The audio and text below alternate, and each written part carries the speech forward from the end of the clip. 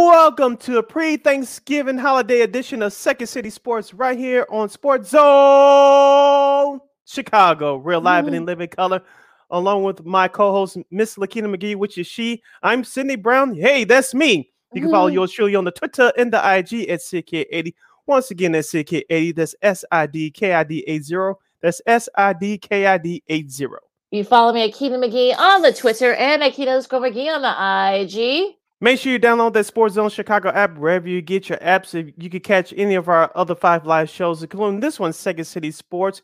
You can watch and listen to us. If you missed any of our shows, that's okay. You can go back and catch any of our archive shows and listen and watch them at your own leisure. And this is a perfect time with them being the Thanksgiving holiday weekend. If you missed any of our shows and want to listen to them or watch them again, you can do so by downloading that Sports Zone Chicago app. Speaking of Sports Zone Chicago, you can go to Facebook, Twitter, Instagram, and YouTube to follow Sports Zone Chicago on all social media platforms. Once again, on Facebook, Twitter, Instagram, and YouTube at Sports Zone Chicago. If you want to catch the a podcast version of our show, Second City Sports, you can subscribe to War on Anchor. We're available on all podcast platforms, including the iHeartRadio app. Make sure you type in those search engine boxes on those podcast platforms, WARR on Anchor. Make sure you follow War Media at WARR Media on Facebook, Twitter, Instagram, and YouTube. Once again, at WARR Media, Facebook, Twitter, Instagram, and YouTube. And thank you very much in advance for your support. Like, share, subscribe, and tell your friends. We are unapologetically fun, and we have very definite opinions. Lakina, we weren't on the air yesterday because, one, we don't broadcast our show on Tuesdays, and number two, there was some breaking news that came out of Hallis Hall yesterday. Of course, Mark Conkle, for those of you that have been sleeping under a rock, he's an independent journalist, and he tweeted it out yesterday. He had a source that cited that Matt Nagy was notified on Monday about his upcoming firing. And of course, the Bears play tomorrow against the Detroit Lions. We'll give you a quick preview of that coming up, but according to Conco's tweet, Matt Nagy was notified on Monday that he'll be fired following tomorrow's game, no matter the result between the Bears and the Lions. Of course, the Bears are 3-7 on the year. And of course, listening to the press conference yesterday, of course, Matt Nagy denied that report. And of course, the Bears, unless you know something I don't know, Keena, the Bears organization said nothing. I don't know about you, but that old saying goes as follows: something's rotten in Denmark. We got to find out the bottom of this. Nah, if something's rotten in the state of Denmark, that's what that's what you know what I mean. Yeah, right. But you know what though, this whole thing is just a little bit weird. I mean, this is Mark Conkle, he's a Pulitzer Prize winning journalist. He does mostly politics and things like that. So the fact that he, apparently a source supposedly told him that they're gonna fire Nagy after the Lions game tomorrow, and but it's all kind of just weird. I don't know if it's because they didn't mean to get to, it was supposed to get leaked, but it got leaked anyway, or maybe there's no truth to it. This was be something that the Bears wouldn't do, but they probably wouldn't. The Bears wouldn't do this in the middle of the season. You still got about 6 or 7 games left in the season, so it's a little bit weird that they would do this. That's not really their thing, but we've seen it happen before. We know Scott Skiles, famously got fired, when he was coach with the Bulls on Christmas Day, and Tim Floyd, that week before Christmas, he got fired. So it's not unprecedented, but again, this whole thing just seems a little bit kind of like, it's a very Bears, I'll say that. If you have any questions or comments during our show today of any of our topics, you can go to Sports Zone Chicago's Facebook page or Sports Zone Chicago on YouTube. Place your comments or questions in the comments section. Lakina will get them up on the screen for you. But if you decide to troll or do anything stupid, Lakina will politely give you the boot. Bye. I love saying that. Let's see if we can get the Bears organization to boot on this one, Lakina. If you're, and we talked about this in the earlier segment on Sean and Maya in the morning in their last segment of the show, and I know Sean was talking about if the Bears wanted to fire and get rid of Nagy now, then you should have gone ahead and do so. You would have had the special teams coach who spoke yesterday. It was Zion Running. He spoke first before Nagy did because of the short week. You would have had the special teams coach tomorrow's game. But as I said on Sean and Maya in the morning earlier today, it's all about optics with the Bears. And like you said, it's not the first time that a professional head coach has been fired on a holiday. As you mentioned, Scott Scouts, Tim Ford. I believe Bill Cartwright was fired around the holiday time as well. I know many companies and teams are sensitive to that, especially during this time of year, but it hasn't been the first. Unfortunately, it probably won't be the last. But you mentioned that the Bears organization, they just fumbled this thing throughout this whole process. We all know in real time, Nagy should have been fired weeks ago. And I don't know if you caught this tweet, Lakina. I know Sean mentioned this on his show this morning that Kaylin Kaler, no, she used to work with Sports Illustrated. I forget where she's at now, but she tweeted out that, according to her sources, that Justin Fields wasn't happy running the scout team when Andy Dalton was named the starter for the season opener against the Los Angeles Rams. As we told you guys on this show, Justin Fields should have been the starter from day one because he's your quarterback of the future. But we told you guys that Andy Dalton would be the starter because Ryan Pace, the GM, who doesn't get enough heat in this town, he has something to write on this as well, because remember, he signed Andy Dalton first a month before the draft to that $10 million contract. Of course, at the time, no one knew that the Bears were maneuvering the draft to get Justin Fields, and we congratulate Mr. Pace on that. But it just wouldn't look right if you're the Bears organization to sit Andy Dalton with a $10 million price tag that you signed to during free agency. And as we said before, Lakina, remember I told you this during training camp and during preseason, do I trust Matt Nagy to develop Justin Fields? And remember, I told you no. And look what's happening now. Look what happened last year. Matt Nagy threw in Nick Foles, and Nick Foles all but one game through at least one interception in all of his appearances last year. And he couldn't wait to do the same thing to stab Justin Fields in the back, threw in Andy Dalton. Now, Andy Dalton hasn't done that poorly, but let's be honest here. He's past his prime. Yes, he knows the offense, but he's not the same quarterback as he has been early in his career. And so Matt Nagy's hands are in all this, but you throw some haymakers at Ryan Pace as well. Yeah, and that's our buddy Armando. What's up, Armando? Happy pre-Thanksgiving Eve. Yes. He says the whole situation with the Nagy firing is just as a bad look on this organization. It's inept. Well, yeah, you pretty much covered it, Armando. And look, I think this would definitely be a very Bearsy thing where yes, they probably had a plan, but then it got leaked. And it wouldn't surprise me if, whether or not they win this game against the Lions tomorrow. I kind of feel like at this point, I think they probably will still keep him until the end of the season. Especially like you said, I saw that report that you were referring to, said that it was George McCaskey that made the decision that Justin Fields should be the starting QB. I mean, It seems like no one's really on the same page at this point. So, yes, should Nagy get fired? But look, I think you can honestly say that Pace should be getting fired as well. Yeah, and here's the thing, and this is what brings up my next point. As you're listening to Second City Sports Live in 11 color on a pre-Thanksgiving edition, on right here on Sports on Chicago City, Lakina here with you as we talk about the Chicago Bears and their upcoming game tomorrow against the Detroit Lions, 11:30 a.m. Central Standard Time on Fox. Well, here's the thing about Ryan Pace. Yes, he's made some good picks in the later rounds, but in the first round, especially early in his tenure, he's missed on the majority of them. I'll give him Roquan Smith, okay, and that's only a recent first round pick that I can think of that has really panned out for the Bears. I know he's looking for cash pretty soon in his contract extension, but yeah, like you said, it pays is headed out the door. So be it. This is the professional leagues, and you get it done and you don't. And he's been on the helm now 7 years, and so he has more than enough time to get a couple of draft classes in there and see what happened. Not much has happened in terms of his first round picks. Now his later round picks, as we mentioned, we can go down the line, have panned out for the most part with Khalil Herbert, David Montgomery's second round pick, and you can go on down the line throughout the years. He's done well with those, but the first round picks has not panned out, with the exception of Roquan Smith these last couple of years. Now, which brings me to this. George McCaskey, Ted Phillips, your director of finance. He's been president for the last 20 years because he got that spaceship through the city of Chicago to put there in place in the original colonnades at Soldier Field. Now, both those guys are not football decision makers. As I said before, the McCaskies, they're great decision makers when it comes to business. When it comes to football, they don't have it. My question is whether these reports are true or not, whether Nagy stays on till Monday or to the end of the regular season when you finish up against the Giants on January 10th.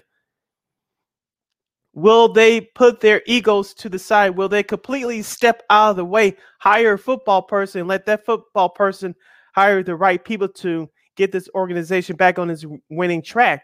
I don't know if I could trust them to do that. I know it's their business. They can do whatever the hell they want, but can they step to the side and hire the right person to head football operations, let that person pick their head coach and general manager and go on from there? Right now, I don't have the confidence that they can do that. Well, they're not football people. I think we've known this for years about the McCaskies, and I think they need to. Some people have said that maybe bring in like a Peyton Manning or somebody like that to kind of run your football operations. Or Louis Riddick from ESPN. Somebody, or somebody of that ilk. But I mean, do you really trust the McCaskies to make the right decision? I mean, they haven't done it yet, so. I honestly don't know at this point. I mean, the season's a wash, basically. I know there might be some people that legitimately think that the Bears still have a shot of making the playoffs. Those couple of wild card spots. I think those folks are a little bit cuckoo. But I feel, but yeah, I mean, like I feel like just try to finish strong. And look, unfortunately, Fields will not be able to play today because of the bruised ribs. So it looks like it will be Andy Dalton starting. And Jared Goff, I know he's been questionable, but it looks like he is going to be. Dan Campbell said he will be able to play. We got DeAndre Swift, who actually couldn't get the running game going in the Bears' first meeting. So some people are saying that maybe the Lions might have a shot to get their first actual win of the season. I mean, it would be very Bears that, of course, the Bears would embarrass themselves on national television.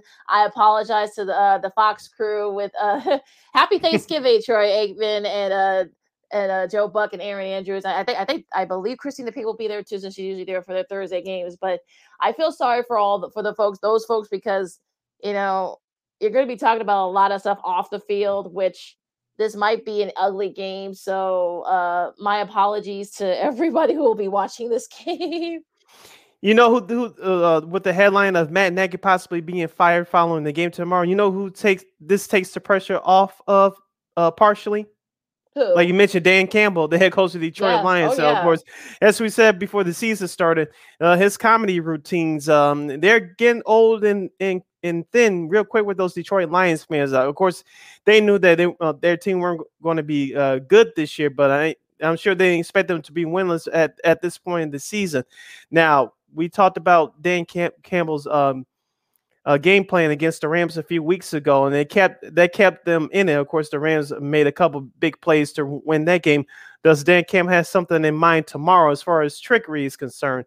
Because we all know, going back to the Bears, and there was also a report that the locker room has been more than divided now, especially after that loss against the Ravens. But if you're Dan Campbell, do you have something up your sleeve? It may not be special teams, but could it be a wildcat formation? Could it be, who knows? But I got a feeling that it has some kind of trickery up their sleeve. You might see a couple of those trick plays. Maybe he'll, do maybe a fake punt or maybe a fake, field goal. I mean, you might as well do it, right? And you might as well do it in, you're gonna have the spotlight to yourselves for a few hours. So he might try to, do some weird, maneuvering here. But look, I think Detroit's near the bottom in most of the stats.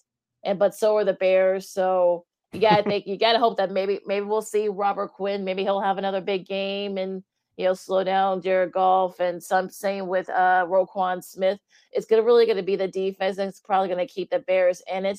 Now, can they get the offense going? We'll see. I mean, you saw a little bit of that with Andy Dalton, but again, it doesn't look like A-Rob will be able to play, and some of the other guys might be out as well. Are they gonna depend on David Montgomery and Khalil Herbert in the running game? That's going to be the key. And look, the weather won't be a factor because you're indoors, but could we maybe see the battle of the running backs? Could it be David Montgomery versus DeAndre Swift? And we'll see what happens. I kind of feel like, again, this is going to be one of those really ugly games. And so again, I apologize to everybody who's going to be watching this game tomorrow at 11:30. But Yeah, so I think that's going to be the key here for me. You're listening to the pre-Thanksgiving edition of Second City Sports. We're live and in living color right here on Sports Zone Chicago. Sid Lakina with you as we preview Bears Lions. They'll be the first game up tomorrow on Fox at 11:30 a.m. Chicago time. Lakina, let's go back to the Bears offense and the running game. After that first drive in last week's loss to the Ravens, they didn't commit to the run as much as I thought they would. And of course, David Montgomery didn't get the yardage that I thought he should have received. The same with Khalil Herbert. But you would think they will take the pressure off of Andy Dalton because let's be honest here. Those 2 touchdown throws, he was lucky. We all know that he can't scramble. He's never been a scrambler. He's not Justin Fields. But you would think they would run the ball a little bit more to take the pressure off him because the Bears have him in shotgun almost 95% of the time. And also, you would think that even though Justin Fields started to do this the last couple of weeks, do you think that the Bears could get the tight ends involved? Ali Cole Kmet.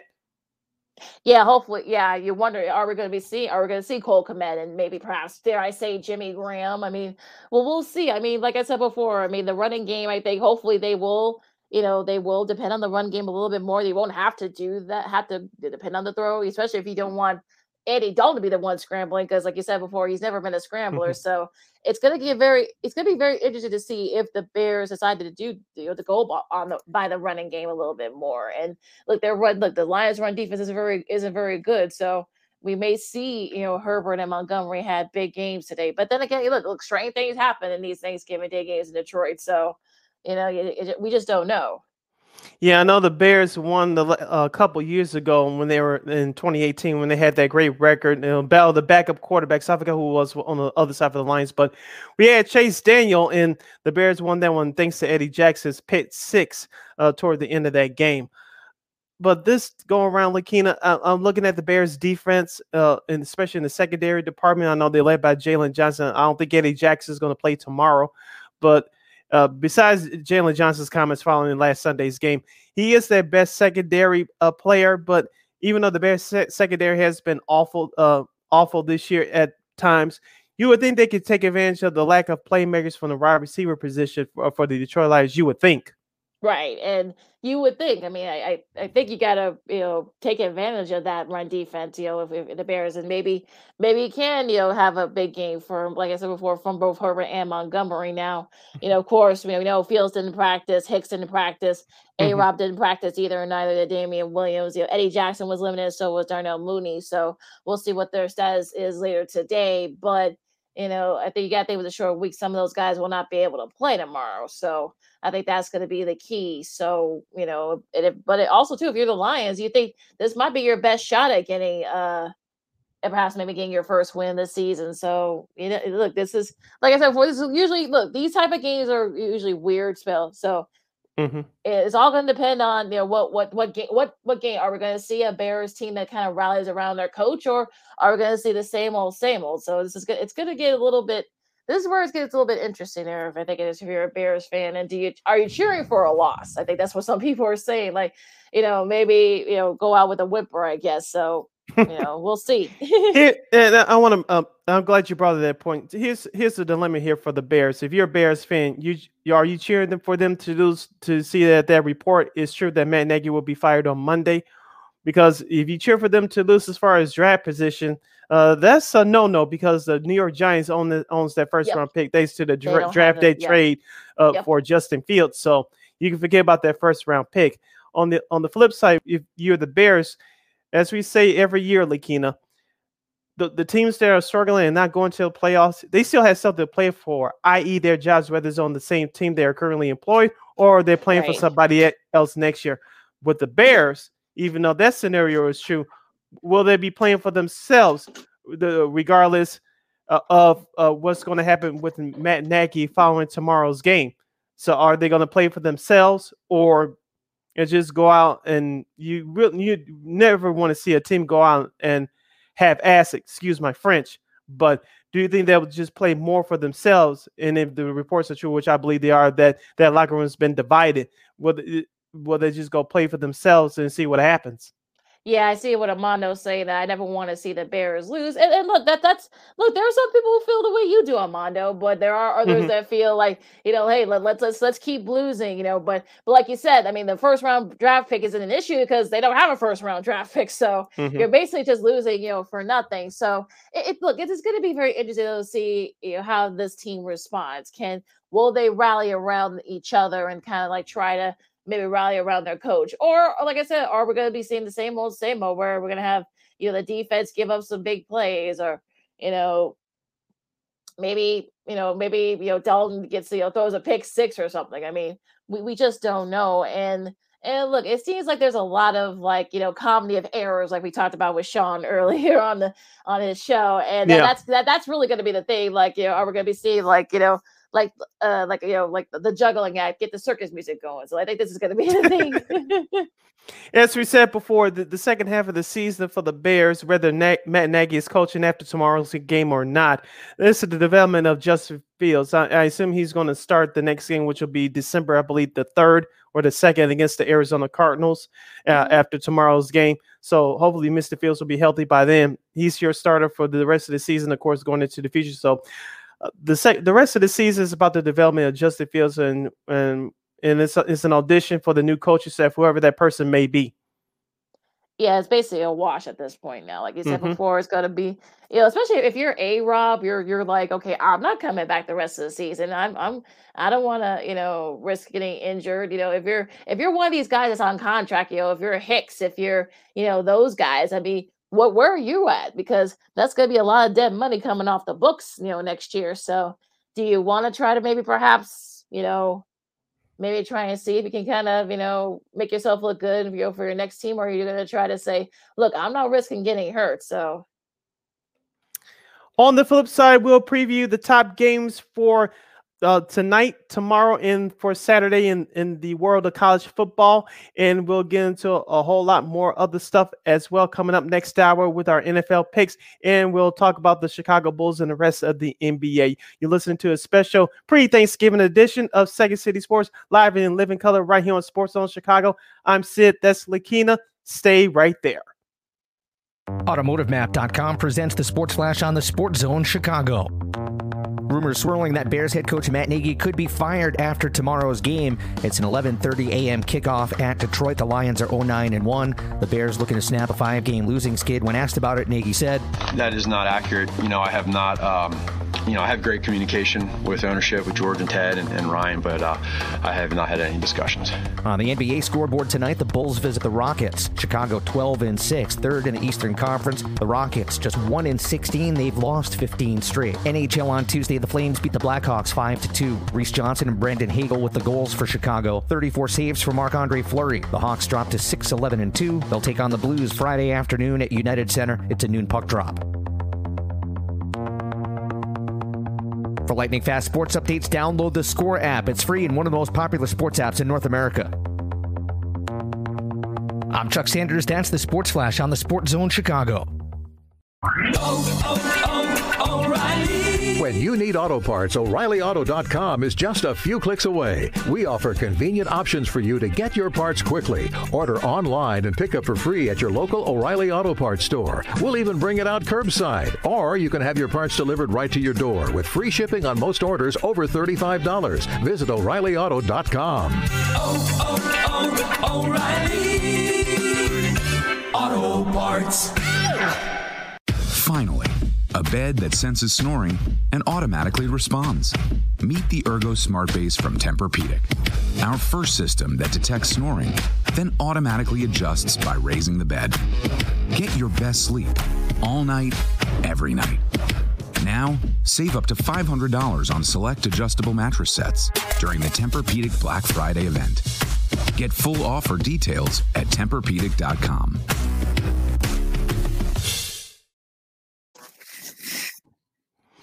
Welcome back to the pre-Thanksgiving edition of Second City Sports, live and in living color right here on Sports Zone Chicago. I'm Sid the Kid, along with Miss Lakina McGee. Lakina, let's get into previewing, the Week 13 action of college football. But last night, we had a score that involved our local team, and that was the Northern Illinois Huskies. They dropped one to the Western Michigan by the score of 42-21. Ellaby for Western Michigan was 21. Caleb Ellaby, I should say, was 21 and 26 for Western Michigan for 338 yards and 5 touchdown passes. Sean Tyler for Western Michigan, their star running back, he had 17 carries for 115 yards in the touchdown. And Sky Moore was the player of the game for Western Michigan with 12 catches for 206 yards and 4 touchdowns. Lakina, the game was over by halftime, and it wasn't even close. I know Northern Illinois put up a couple of touchdowns late, but they're still going to play in the MAC Conference Championship game next month in Detroit. They have a record of now 8-4. We said that Northern Illinois could run the table to finish out with a great record, but last night did not look good. Yeah, that was probably their worst game in the last few weeks. But look, they're still they won their division in the MAC West, so they're still gonna play. And also too, I think they still they'll be playing either Miami or Kent State. They still gotta play this weekend to seal that victory. But but you know what though, look, it happens. So not if you're a Huskies fan, you shouldn't be too too worried about that. You're still in the MAC championship game regardless. But tomorrow on Thanksgiving, and it's rivalry week here in week 13 of the college football season. You got the Egg Bowl coming up. You got the Ole Miss versus Mississippi State. So where do you see that game? Big game for both teams. Mississippi State trying to improve their record to 5-3 in conference play. They're currently now 4-3 in conference and 7-4 overall. But I think Ole Miss has a little bit something up their sleeve. They're ranked number 9th in the nation, 5-2 in the SEC, 9-2 overall. But I'm looking for a great quarterback play from Will Rogers. He has 34 touchdown passes over on the year. He has over 4,100 yards passing. But watch out for running back Jerion Ely. He has 5 touchdowns on the year off 105 carries. But I think the running game is going to be key for Ole Miss tomorrow, because we know Mississippi State can bring it on defense. But I think Ole Miss just has just a little bit more talent on the offensive side. Yeah, it should be a lot of fun there, as it usually is with the Egg Bowl. Boise State and San Diego State. San Diego State trying to keep they're going in the MAC in the Mountain West, I should say. This game will be on Friday. Yes, on Friday. So a lot of great games. The post Thanksgiving Day games on Friday. Let's see. You've got a lot of Cincy. They're finally in the top 4 in the college football playoff. Yay! So they sent a little bit of a message there to the committee, and I'm glad that. As long as they don't F it up, as long as they don't wet the bed, I think they'll be fine in that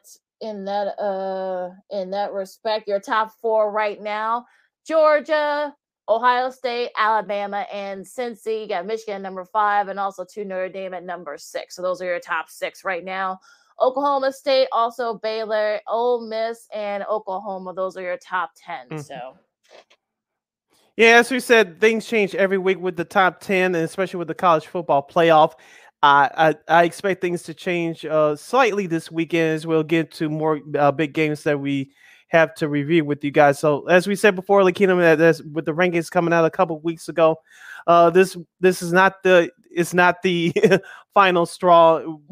We talk about this every year, so things are going to change slightly this weekend. So, as you mentioned, tomorrow at 2:30 on ABC, Cincinnati, number 4, will travel to East Carolina. They're 7-4, but like I said, Cincinnati should not mess this up. They should go ahead and take care of business, and things should be okay in that department. Another game on Fox tomorrow, number 19 ranked Utah. Friday. Did you say Friday? Yeah. Did I say tomorrow? Okay, I said Friday. My apologies. That's why you here. Friday on Fox at 3 o'clock, we'll have number 19 Utah. They'll host the 4-7 Colorado Buffaloes.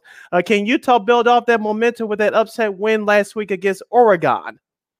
Yeah, that's going to be interesting. But they shouldn't have any troubles with Colorado. Colorado has had their struggles this year. So, it shouldn't be a big issue there. You got North Carolina and North Carolina State at 6:00 on ESPN, and that should be a fun one.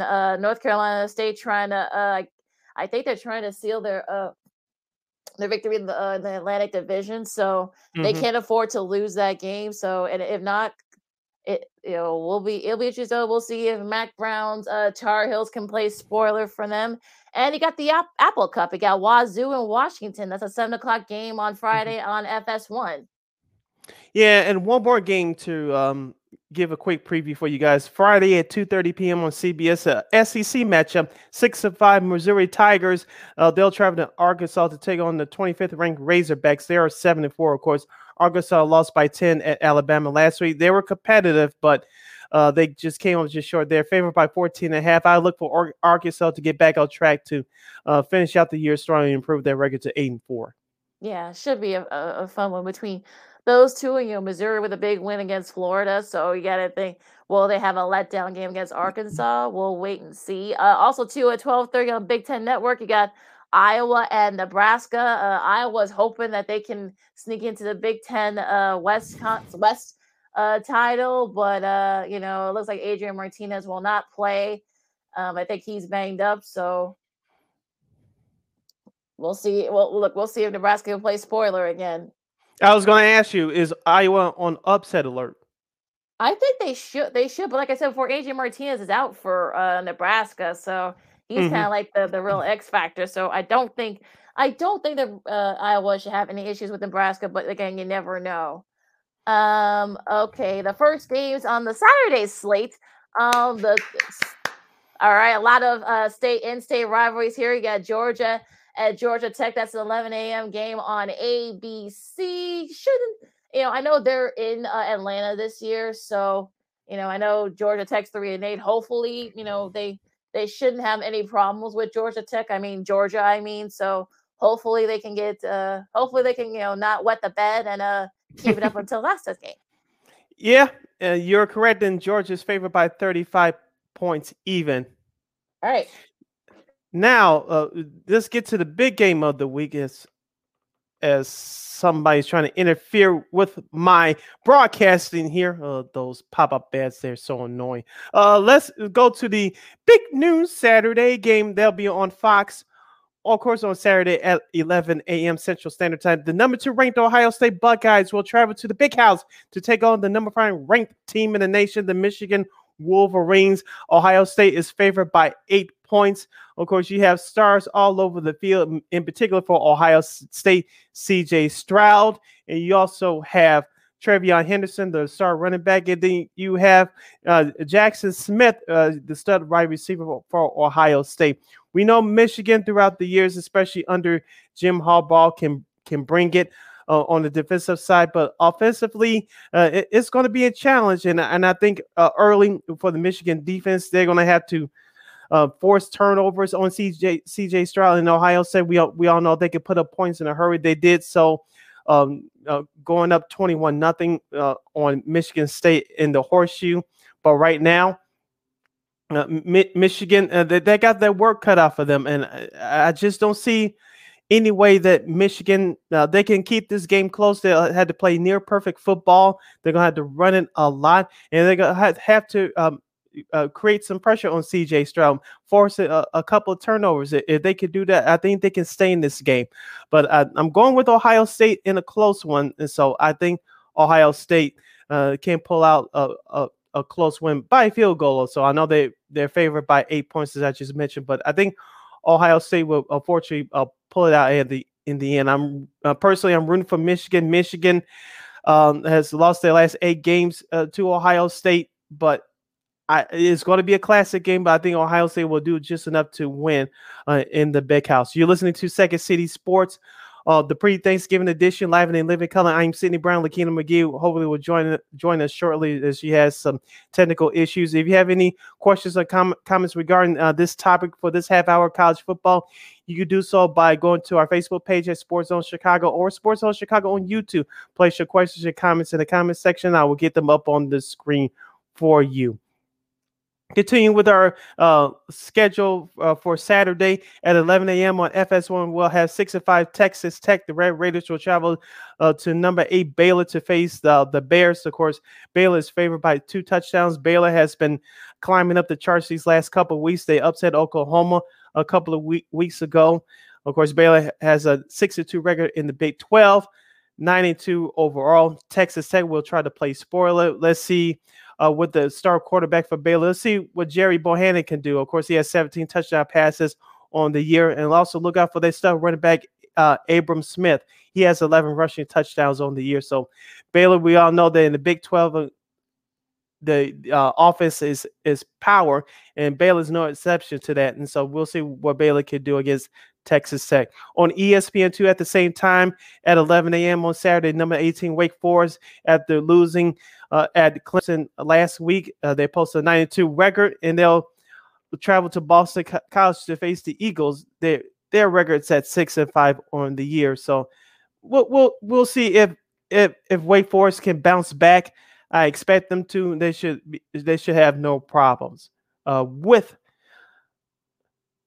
As I get my screen up together here, they should have no problems with Boston College. Okay. Continuing with the 11 a.m. part of the schedule, we'll have Florida State at 5-6. The Seminoles will face the Florida Gators. They're also in at 5-6. That's a Florida State rivalry. Both these teams have struggled this year. I know that Florida is favored by 2.5. I wouldn't be surprised if Florida State pulled off the upset, but I think Florida will have enough to get it done. Going down the other part of the schedule at 11:30 on Saturday on ESPN3, we have 6-5 Miami. DU will travel to Duke to face the Blue Devils. They'll be 3 and they have a record of 3-8 on the season. Miami is favored by 21.5 points. Miami's been having quarterback issues all year. De'Aaron King is out for the year with an injury. Tyler Van Dyke has filled in nicely for Miami. He has 22 touchdown passes on the season, so Miami shouldn't have no problem with Duke. Continuing with the slate of games, as Lakina mentioned, is rivalry weekend. We have at 2:30 p.m. on CBS, number 3 Alabama traveling to Auburn to take on the Tigers in the annual Iron Bowl at Jordan-Hare Stadium. Alabama is favored by 19.5 points. Of course, on Alabama's side, you have Bryce Young, the stud quarterback, and also you have the stud running back in Brian Robinson Jr. and stud wide receiver Jameson Williams. Auburn's been one of those disappointing teams for me for college football this year. Of course, it goes back to their starting quarterback. It's been inconsistent all year. You think Auburn's always one of those teams that makes noise in the SEC outside of Alabama, but this year with the 6-5 record, again, consistency has been their problem all year. So I think Alabama should not have a problem with Auburn in this Iron Bowl game. I think it's going to be sort of a classic game, but I think Alabama will have enough to win. At 2:30 p.m. on ESPN, we have the Oregon State Beavers. They are 7-4 on the year, 5-3 in the Pac-12.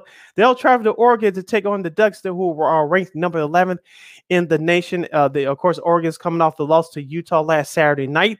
They are 9-2 on the year, 6-2 in the Pac-12. Of course, on Oregon's side, you have stud quarterback Anthony Brown. He has 13 touchdown passes on the year. But watch out for B.J. Baylor, the stud running back for Oregon State. He has 1,200 yards on the year, but he has 12 total rushing touchdowns. And stud wide receiver Travion Bradford, he has 4 touchdown catches off of 527 receiving yards on the year.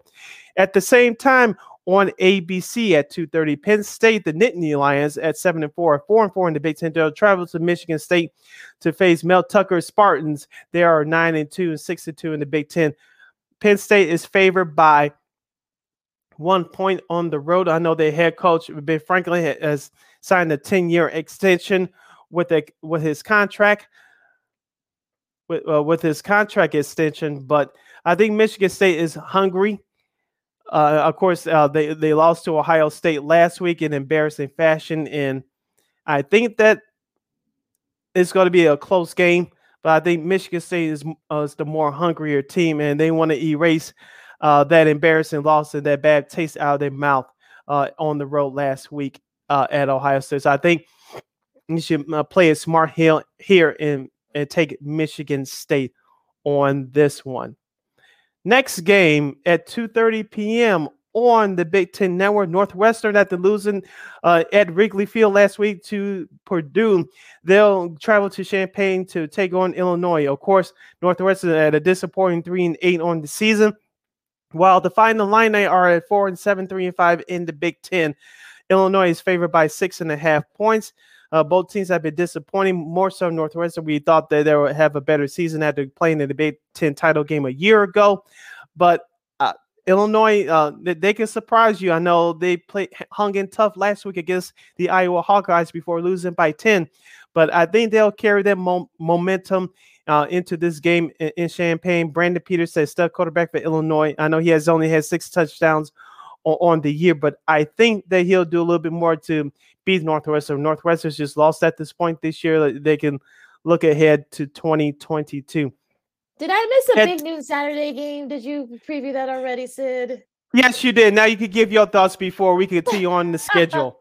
I did say that I think that Illinois. I had Illinois Northwestern. I think Illinois is going to win that one, but I have this sneaky feeling that Ohio State is going to win. I know they're favored by 8 points, but I think Michigan's going to surprise some people and kind of keep it close. But I think Ohio State will win on maybe by 3 or 4 points. What are your thoughts? Well, yeah, I think, look, Michigan was just like, had they had tried to slow down Kenneth Walker Jr., they probably still be undefeated right now. So if you're Jim Harbaugh, you're wondering, like, if not now, then when? So this is the best opportunity. And so, look, they've got the defense that can slow down C.J. Stroud in that offense for the Buckeyes. So, I'm sure, look, the Big House is going to be rocking in Ann Arbor. And let's just hope for a good game. That's all you can ask for. Texas Tech and Baylor. I mean, that should be a fun one between those two. I know Tech. Yeah, I picked Baylor to win that one. That should be a fun one though too. And Baylor, Wake Forest and Boston College. That should be a interesting one there. UT San Antonio hoping to keep their undefeated season alive. They got North Texas. That should be a fun one. The Iron Bowl, Alabama and Auburn. Auburn's had a lot of issues, injuries and such. So Alabama shouldn't really have any trouble. Yeah, like I said, I picked Alabama as well. As I've been talking about this all year. The inconsistency at the quarterback position for Auburn has been a killer for them all year. So hopefully it's a classic game. But like I said, Alabama should not have a problem. No, they really shouldn't have any trouble at all. You got Oregon State and Oregon, in Eugene. That's an ESPN game at 2:30. Can Oregon bounce back? I think they will, but I think Oregon State can surprise some people. But Oregon State should win. Will it be enough for them to get back in the college football playoff race? We'll see about that. But I think they'll be Oregon State. Should be a fun one there. Oregon State is 7-4, so that should be a fun one between those two teams. Penn State and Michigan State. That's a 2:30 game on ABC. Yeah, I picked Michigan State for that one. Yeah, I'm surprised that Penn State's favored by 1 point. I think part of it is because of what happened with Michigan State getting their butts kicked at the Horseshoe. But that's what it is. But I don't see Penn State as being that much better. I don't. It should be a fun one there, though, still, nonetheless, between those two, as it usually is. I think Illinois should beat Northwestern. I said should, but again, the Brett Bielema. Well, you never know with them. Virginia Tech and Virginia, that's an ACC network game, another rivalry game. That should be a fun one. Wisconsin and Minnesota. This could definitely, if Wisconsin wins this game against Minnesota, they get the Big Ten West title. So, you need to, Wisconsin, if you're the Badgers, you can't have any slip-ups here. And Arizona State, that's a 3:00 game. You guys at the Pac-12 network, a couple of great, in-state rivalry there. Going back to that Wisconsin, hopefully to make this out. Yeah, going back to that Wisconsin-Minnesota game going back to the Wisconsin-Minnesota game for a moment. We talked about Wisconsin's turnaround after starting off the season slow, 1-3. They won their last, I believe, 7 games in a row. Do you think that Minnesota has a shot? I think they have a sneaky shot, even though the game would be at home if you're Minnesota. I think they have a sneaky shot. Yeah, I think Yeah, I think. Well, yeah, I think it's at home, so I think that should help them a little bit. But if you're Wisconsin, I think you can't really afford to have any of us slip ups here. This is Yeah, basically for the division, so you better win this game. yeah. Wisconsin's favored by 7 points even.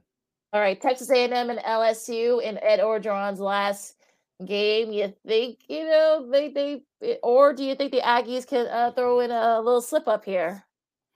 I think Texas A&M, they should have no problem. They're favored by 6.5. Look for their star running back. I'm talking about Texas A&M, Isaiah Spiller, to have a great game. Yes. He's almost at 1,000 yards for the season. He has 6 total touchdowns, but I think Texas Tech could surprise LSU by throwing the ball in the air. But I'm looking for Isaiah Spiller to have a great game, running wise. Fun one here. Got the Bedlam getting the primetime treatment at Oklahoma and Oklahoma State. This is in Stillwater this year. 6:30 game on ABC. If you're Oklahoma, you have to win this game to get a shot at the Big 12 title. And if you're Oklahoma State, you feel like you still got an outside shot to perhaps get into the college football playoffs should you win the Big 12 championship game next weekend. Yeah, Spencer Sanders and Jalen Warren will be the star players for Oklahoma State. I think that Oklahoma State can get this one. I'm gonna pick them in an upset. Offense galore is going to rule the day, and I think you're going to get a surprising offensive classic game. I think it's going to come down to if the Cowboys defense can they force a couple of turnovers on the Sooners star quarterback Bryce Young. Not Bryce Young. Caleb Williams. Can't win. Yeah, thank you. I'm thinking about the Alabama guy. Sorry, but can they force a couple of turnovers off of him, especially early? Yeah, should be. Look, and it should be a fun one. Look, it's still a lot still, to be decided. So, like I said, okay, State, you think you still got a shot if you win out. So a lot to figure out there still. Clemson and South Carolina. Look, I think Clemson's sort of like, hey, you know what? Hey, okay, yeah, we're not going to win a championship this year, but look, we're still respectable. They're 8-3. They play South Carolina. A rivalry game should be a fun one on the SEC network. Yeah, give Dabo Swinney credit. So no headlines on them this year. The pressure's off. Like you said, this is not the year for them to win the national championship. They're more than a respectable 8-3, and they should be 9-3 by the time Saturday night is over. On ESPN, sorry, not ESPN, sorry. Let's go to the 7:00 game on Fox for Saturday. Lakina's on number 6 ranked Notre Dame Friday. Irish will travel to Stanford on the West Coast to take on the Stanford Cardinal. Notre Dame is favored by 19.5. They shouldn't have no problem, right? No, I mean, look. She's giving me the solid treatment. Well, I mean, look. Well, let me look. The Stanford's 3-8. I mean, look, David Shaw has his way of upsetting Notre Dame, so I don't know if they'll be able to do it this time, but. You never know. Stranger things have happened. Another rivalry game, Kentucky and Louisville, 6:30 on ESPN2. So Malik Cunningham, if you guys haven't heard of him, he rushed for over 200 yards and rushed from I think like 200 yards. They threw for almost 300 yards. Just the second guy to do that. So Kentucky's gonna try to have a hard time trying to slow that guy down, but. Look, that should be a fun one down there at Cardinal Stadium in Louisville. Wrapping it up here, BYU and USC. I mean, I think SC at this point is just trying to finish, the season. Also to California and UCLA. That's 9:30 game on FS1 to finish up the Week 13 slate in college football. Yes, let's see if Chip Kelly can finish strong with an 8-4 record, and they're currently 7-4 right now. I'm really looking forward to that Michigan. Notre Dame is overrated. Armando. Yep. Thank you, Armando. Armando and Lakina are in the same boat. I have no dog in this fight, so I root against Notre Dame. So I have no dog in this fight. So I guess that makes 3 of us, but it definitely makes the 2 of you, Lakina and Armando. So I wouldn't disagree with you guys there. Like I said before, I'm looking forward to that Michigan, Ohio State. Michigan, you're in your own backyard at the at the Big House.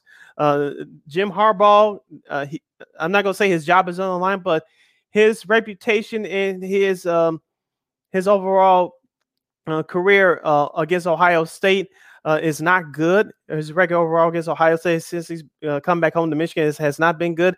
His reputation is on the line here, and Michigan has had a strong season so far, despite that mishap against Michigan State on the road a couple weeks ago. What a way to make a statement by being your biggest rival. That's been a thorn in your side ever since you come back to coach.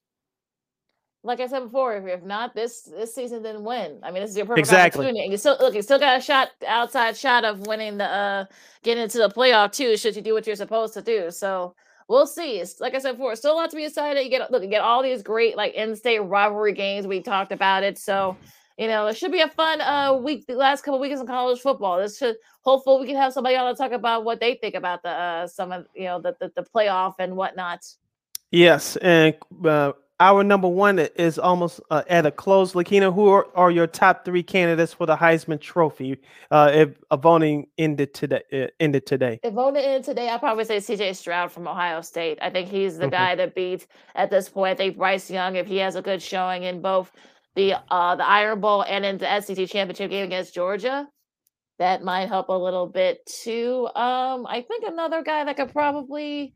I try to think of another like non quarterback, but I haven't been able to find him just yet. So if I probably would say maybe Jordan Davis, the defensive end from Georgia, but they rarely give it to a defensive guy. But he's one of the reasons why Georgia's where they are. The running back, I should say, from Georgia, and he's kind of like one of the reasons why Georgia's where they are right now. So. Those are kind of like my top 3, but then again, a lot can change. We'll find out in a few weeks, but that's all. And that is your Week 13 preview from the world of college football. As games will take place tomorrow, Friday, and Saturday in the world of college football. Hour number 1 in the books. Hour number 2 straight ahead as you're listening to the pre-Thanksgiving edition of Second City Sports Live and in living color right here on Sports Zone Chicago. Sid and Lakina here with you. Next hour, we'll preview tonight's Bulls-Rockets contest. Should you be worried if you're a Bulls fan? And we'll go around the NBA, preview some of the big games for tonight and for the weekend ahead. And then we'll have our buddy Christine Manica with her week 11 up to week 12. Well, this is going by so far. Week 12 by quick, NFL picks, and we'll have a whole lot more fun. You're listening to Second City Sports right here on Sports Zone Chicago. AutomotiveMap.com presents the Sports Flash on the Sports Zone Chicago.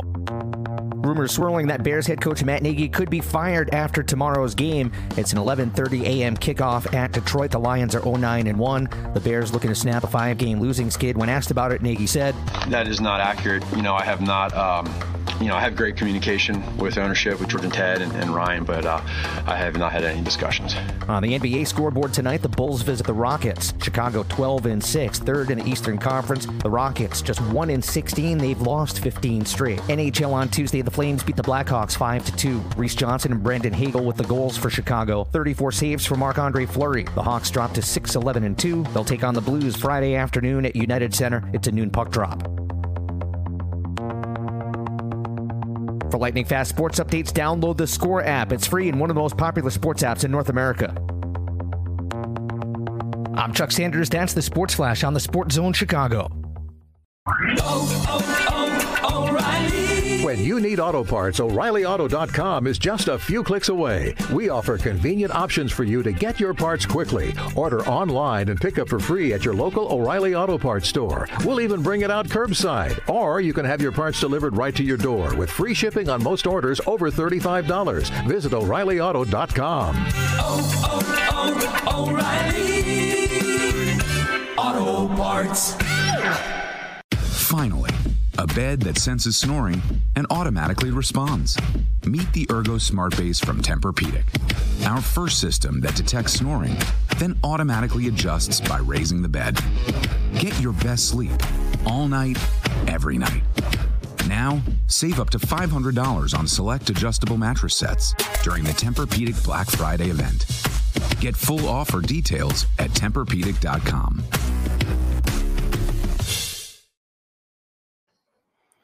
Welcome back to hour number 2 of Second City Sports live in 11 color right here on Sports Zone Chicago. That's Lakina McGee, which is she. I ain't Sidney Brown. Hey, that's me. You can follow yours truly on the Twitter and the IG at SidKid80. Once again, that's SidKid80. That's SIDKID80. SIDKID80. Follow me at Akina McGee on the Twitter and Akina_McGee on the IG. If you have any questions or comments during today's show, you could do so by you can place your comments in the comment section at Sports Zone Chicago's Facebook page or at Sports Zone Chicago on YouTube. Place your comments in the comments, questions in the comments section. Lakina will get them up on the screen for you. But if you decide to do something stupid or decide to act a fool, Lakina will politely give you the boot. Goodbye. I love saying that. Let's jump into some buckets. Looking as we talk NBA, the Chicago Bulls, they are 12-6 on the season. They'll take on the Houston Rockets tonight at 7 p.m. You can watch that game locally on NBC Sports Chicago or nationally on NBA League Pass. Or if you don't know what I'm talking about, just Google it. They'll tell you where you can watch the game. Lakina, the Indiana Pacers defeated the Chicago Bulls 109-77 on Monday. The Pacers gave the Bulls the boot at the UC. It was not a good game all around for Chicago. Of course, Alex Caruso was missing in action. Their stud, 6-man coming off the bench. He was missing, but a whole lot of scoring was missing from the Chicago Bulls as well. DeMar DeRozan only had 18 points on 8 of 16 shooting in 27 minutes of action. Zach LaVine did not have a good game. He only had 17 points on 3 of 7 shooting from three-point range, 7 of 18 overall. Lonzo Ball, he was shut out for the first time in his Bulls career with no points, 0 of 7 overall, 0 for 4 from three-point range. The bench tried, but they just didn't have it. Of course, as I mentioned, Alex Caruso's injury affected them mightily. Ayo Dosunmu, the rookie out of Chicago, the University of Illinois, he had 7 points in 24 minutes of action. Troy Brown Jr. in 30 minutes of action off the bench had 6 points. And Derrick Jones Jr., who has been playing well these last couple of weeks, he only had 8 points and 5 rebounds in 19 minutes of action. Lakina, as you said on Shana Maya in the morning earlier today, if you're a Bulls fan, of course you're disappointed, but I'm not too worried about this, especially with the team that you're playing tonight on the road in the Houston Rockets. I think the Bulls will bounce back quickly and get a dominating win. Well, and I said, like I also said too on Sean's today, that look, it was a perfect storm. This is what that was their 5th game in like 6 or 7 nights, and they were coming off second of a back-to-back, a very emotional win against the Knicks. You know, you had the Pacers that had a couple of days off, so they were fresher, and Sabonis had 21 to lead the way for them, and then Malcolm Brogdon had 16 points, Caris LeVert had 12 points. So it was definitely a perfect storm. And like you said, Sid, I mean, Caruso didn't play. There were a couple other guys that didn't play. And it looks like, both Vooch and Caruso are game time decisions, but you really shouldn't need them against Houston. And like Houston's one of those teams where, they're 1-6 team. I mean, yeah, they're kind of they got some young talent. They're scrappy, but they really, it really shouldn't, you got a couple of days off too to kind of reflect on that loss against the Pacers, and there's no reason why the Bulls shouldn't win this game tonight against the Rockets. I couldn't agree with you more. Of course, on the flip side for Houston, you have Kevin Porter Jr. and then you have rookie standout Jalen Green. Look for those two to have try to have some big performances. But I think this is a get-right game for Chicago. You mentioned the Rockets, even though they've been playing well as of late, even though the record doesn't reflect it, they can sneak up on you if you're Chicago if you don't take this game seriously. But I expect the Bulls to win and win big tonight on the road. Yeah, which they should. Look, I think it's one of those things where, like, you know what? Yeah, you're gonna get a fight for them. They pushed Boston a couple of days ago, so they pushed the Knicks too last Saturday at the Garden. They did. So you're gonna get a fight from them. They kind of remind me of the Bulls from a few years ago in a lot of ways, but they just don't have the talent right now. So there's no reason why the Bulls shouldn't win this game and shouldn't win this game handily. So yeah, so they should be able to get this. This should be, like you said, it should be a get right game for them. Let's go back to recap of some of the key games from last night in the NBA. Of course, the New York Knicks up into the Los Angeles Lakers without LeBron James, 106-100. The Knicks had some hot shooting, especially in that first half. Of course, the Lakers battled back in the second half with Westbrook and Anthony Davis. They got back in the game, but the Knicks held off the Lakers down the stretch. Looking as we talked about on Monday with that fight between Isaiah Stewart and LeBron James. Of course, LeBron James was suspended for last night's game. Isaiah Stewart got 2 games. Me personally should have been 3 or 4 games for the way he acted, not leaving the court in a timely fashion. But yes, that's old news. I'll leave that alone. But the Knicks, after losing to Chicago at the UC, they get back on track with a big win against the Lakers. Yeah, absolutely. And unfortunately, this is only going to be the only trip for the Lakers to this week. So this season. So, the fact that, Evan Fournier led the way for the Knicks with 26. And, they had contributions off the bench from Obi Toppin, Alex Burks, and Isaiah Quickly, and Emmanuel Quickly, I should say. And that sort of was the key for them. And, because Randall did his thing. He had 20 points, but he had his struggles in the 3-point range. And, as far as with the Lakers, I mean, AD kind of had his struggles a little bit. Also, too, Westbrook did what he was supposed to, but they didn't get a lot of contributions, from the other guys. I mean, Carmelo had his struggles. Dwight Howard, didn't contribute much. So still a lot, they're still trying to figure things out in LA. So I know Lakers fans are a little freaked out, but I think, look, not having LeBron there, I think that definitely didn't help them much. So, it is what it is. Also, the Portland Trail Blazers get back on track with a 119-100 victory over Denver. Of course, Denver, as we mentioned, they are struggling without Jokic, and they have some other injuries as well. A nice win for Portland. Maybe this will be the turnaround to what they've been looking for throughout this first month of the season. So they get a big win last night. Also, too, this was an exciting one. I checked out the highlights this morning. The Dallas Mavericks upended the Clippers 112-104 in overtime. Paul George hit a game-tying 3 at the end of regulation as time expired, but it was the Dallas Mavericks dominating the extra 5-minute session. Yeah, didn't Luka get ejected for? I guess he said something about PG. I guess, and I guess the ref heard him, and I guess he got kicked. He got the boot. So but look, I think Porzingis, helped out a lot.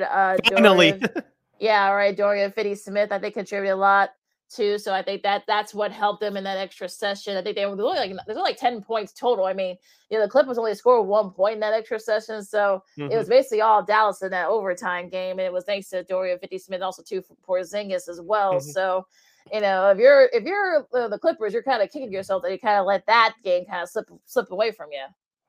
Yeah, and shout out to Tyronn Lue and the whole coaching staff with the Clippers. I know they're training above water without Kawhi and Leonard, but like you said, they let that game get away from them last night, especially the way regulation ended, but they just didn't have enough in overtime. You're listening to Second City Sports, the pre-Thanksgiving edition. I'm Sid. That's Lakina as we talk Chicago Bulls and the rest of the NBA. Lakina, let's get to the schedule for tonight. Is a very busy schedule because the NBA will not play tomorrow due to the NFL. So let's go through some of the key games tonight. The Phoenix Suns will continue their East Coast road trip. They'll play against the Cleveland Cavaliers. Cleveland lost a close one to Brooklyn on Monday. They'll host Phoenix tonight at 6 p.m. Phoenix is favored by 7.5 points. The Lakers, they'll get LeBron James back as they'll take on the Indiana Pacers. The Pacers are favored by 5.5. And the first game of the ESPN doubleheader tonight is the Boston Celtics hosting the Brooklyn Nets. Should be a fun one there, and it looks like KD might be back tonight. I haven't heard anything about whether or not he was. I know he played in the last game against the Cleveland on Monday. Yes, so he did. So hopefully, like I said, he'll be available for tonight's game. Hopefully, yeah. Let's hope so. Also, of course, you have Bulls and the Rockets, Toronto and Memphis. That should be a fun one. Detroit and Milwaukee, Miami. The final Tech Irish against Minnesota. That should be a fun one. Let's see, Washington, New Orleans, and that kind of a little bit of a mess there. Utah and OKC, Atlanta and San Antonio, and the second game of that doubleheader, Philly and Golden State. We'll see if Steph still puts on a show for the national audience as usual. And also, too, Portland try to continue their winning ways against Sacramento. Yeah, let's go to that 76ers and Warriors game. I don't know if Embiid is going to be back yet, but Philadelphia has been okay. Then I know they struggled in the first few games. Embiid has been out since he caught COVID. But I want to go to the flip side to Golden State. They're 15-2 right now. I think I heard Steph say the other day that some of the things that the Warriors are doing this year are reminding him of the 2015 squad, which won the first championship for that franchise at that time for the first time in 40 years. I know Klay Thompson has been cleared to practice as we expected, and hopefully he'll be back soon. But talk about the Warriors, Lakina. I know everybody focusing on Steph and Draymond, but we talked about this before. Some of their key role players have been making a huge contribution to this team this year. Yeah, I mean, Jordan Poole, coming off the bench, he's been sort of been contributing to it, also too in the starting lineup as well. So he's been contributing a lot. Andrew Wiggins, of course, looks like he's finally kind of being the player that a lot of people thought he would be. They get some guys off the bench too. Otto Porter Jr. He had 15 off the bench in their last. Hey, that sounds familiar if you're a Bulls fan. I know, right? So, and also too, look, they're getting contributions from Giosa. They're getting contributions not just from Steph and of course Draymond, but also too they're getting a lot of contributions from their secondary guys and their bench guys. So I think it's a total team effort. Now we'll see once Klay is able to really get into a groove and play. Where is he going to fit? Is it going to be in the lineup? Is he going to be coming off the bench for those first couple of games? Going to get his straight back into it? And we just don't know at this point. So I guess it's a good spot to be in if you're Steve Kerr right now. Yeah, like I said, I'm not a Warriors fan. I don't hate them, but I like watching them play, and they've been exciting so far this year. As we mentioned, they'll host the 76ers tonight at 9 p.m. local time, 9 p.m. Chicago time on ESPN. Of course, wrapping up tonight's action will be Portland on a back-to-back. They'll travel to Sacramento to take on the Kings. I believe this will be Alvin Gentry's coaching debut for Sacramento. Yes. And also, too, Friday, of course, after the Thanksgiving. Of course, there's a tradition that NBA gets Thanksgiving off, so that's why they do that. Friday, the early game here, you got Detroit and the Clippers. That should be interesting. What is in when there? Minnesota and Charlotte. That's a 6:00 game. Mm-hmm. Phoenix and the Knicks. I'm a little surprised that game's not on television, but yeah. Bulls continue their road trip against Orlando. Vucevic, we'll see if he has a chance to play his former team. Looks like he should be cleared to play by then. We'll see Toronto and Indiana at 7:00. Atlanta and Memphis. That should be Trae Young versus John Morant. That should be a Atlanta's back on track there at 500 as of right now. So it looks like they're getting back on track at the right time. They're getting guys back. Washington, OKC, Boston and San Antonio, and the NBA TV. Game of the week, you got Milwaukee and Denver. We'll see if Jokic is able to come back for that game. Yeah, wrapping up Friday night schedule, we have New Orleans at Utah at 8:00. The Trailblazers and the Warriors at 9 p.m. I'm really looking forward to that one. Steph Curry versus Damian Lillard. Yes. And of course, you have the Kings, the Sacramento Kings, and the Los Angeles Lakers wrapping up Friday night's action. Saturday matchups, you got Minnesota and Philadelphia. We'll see if Embiid will be back for that game. New York and Atlanta, that should be a fun one between those two teams. The playoff series last year. Yep. And then we had that. Yep. And then we had the Phoenix Suns against the Brooklyn Nets. That's the Saturday night game on NBA TV. That's at 6:30 p.m. Chicago time. Of course, you had the Magic and Cavaliers at 7:00. The Miami Heat and the Chicago Bulls at 7:00. We should Alana Tagar. We should be. Yeah. We should be between Alana and our buddy Matt Peck. So I think I'll be on Twitter for that one, Lakina. At least peep in a little bit. Yes, I'll peep in on that one. Play nice, you two. If you guys are you and Big Dave watch as well. Play nice, you three. Play nice. Yes. Should be a fun one as it is between these two. Charlotte and Houston, Washington and Dallas. That should be a fun one. Yes. And Bradley Beal against Luka Doncic. That should be a fun one. And also New Orleans versus the Jazz. Yep, they'll wrap up the 2-game series in Utah. And For Sunday, this should be a good one. Right in the middle of the football schedule. I don't know why they scheduled this at this. Well, we know why. We know why. Right, We'll get to it in we a second. know. At 2:30 p.m. Chicago time on Sunday, we'll have the Golden State Warriors and the Los Angeles Clippers. That should be fun. The Bucks and the Pacers will do battle at 4 o'clock. I don't know why that game is so early, but the Celtics and Raptors at 5 o'clock. We have the Sacramento Kings at Memphis Grizzlies at 5 o'clock. And then, of course, the late night cap on Sunday. The Pistons will continue their road trip in Los Angeles. They'll take on the Lakers. There's going to be some bad blood. Oh, yeah. No pun intended, but I don't think, hopefully nothing stupid will happen in this go around. These two teams will match up for the final time this year at Yes. Staples. I'm calling it Staples. Yeah. We're not talking about. We're not going to call it by that corporate name. I know what we call it at Crypto.com Arena. That's not happening. So sorry to all the kind folks who work there, but we're not calling it that.